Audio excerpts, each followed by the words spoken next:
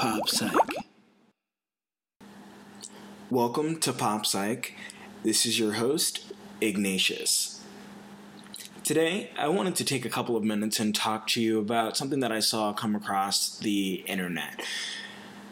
And I'm a little concerned. Well, you be the judge. Today's word of the day, megalomaniac.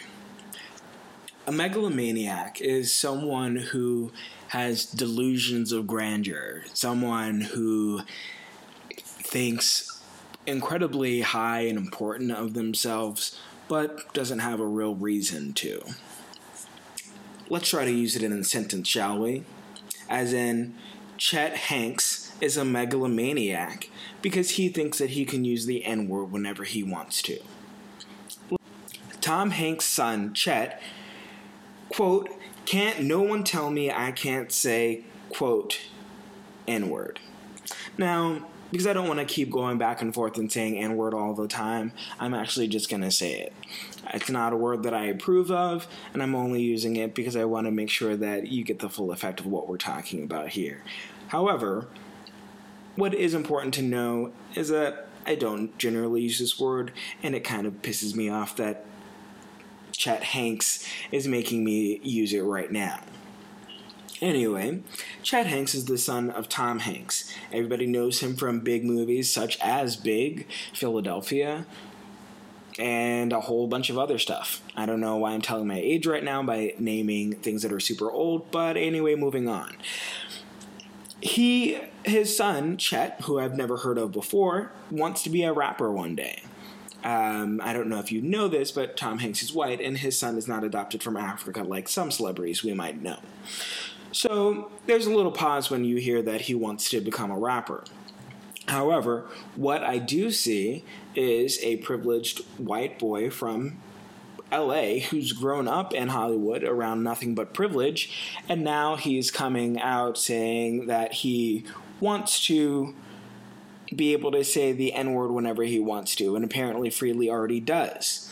What sparked this whole thing off was a post on Facebook that read, check out the new song Me and My Nigger at Chill That Dude just dropped on SoundCloud. #Juice.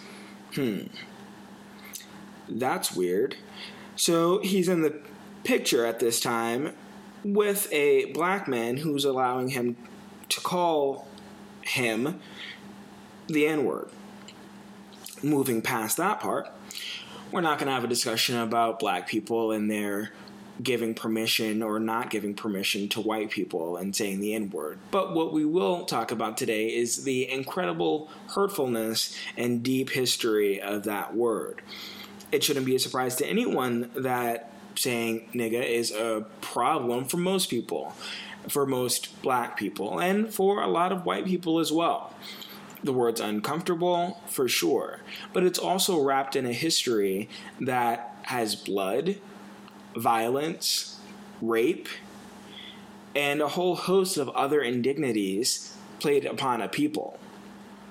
That word, as I shouldn't have to give a history lesson, is deeply controversial, even among the black community.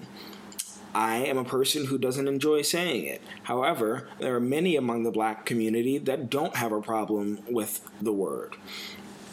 However, that's a debate that we're willing to have and that we can have amongst ourselves. But at no point can there ever be a circumstance where a white person can say nigga and just get away with it. I really even think back to the types of movies and TV shows where white characters are using that word, and it's meaningful to the character, and I understand artistic expression and all of that. However, it's still stupid. Out of all of the other words that we can use in the English language, why is it that that word has to be used over and over and over again? And now Chet Hanks is making the argument that he can say whatever he wants because of free speech. What's interesting, and I think we should note about Chet, that other celebrities and white people who try to use the word don't note is that at least he acknowledges the Jim Crow era. But unfortunately, that's all he acknowledges about his knowledge of the word. However, the problem here is that, yes, he does know where it comes from, and yes, he understands that we're not in that exact time now.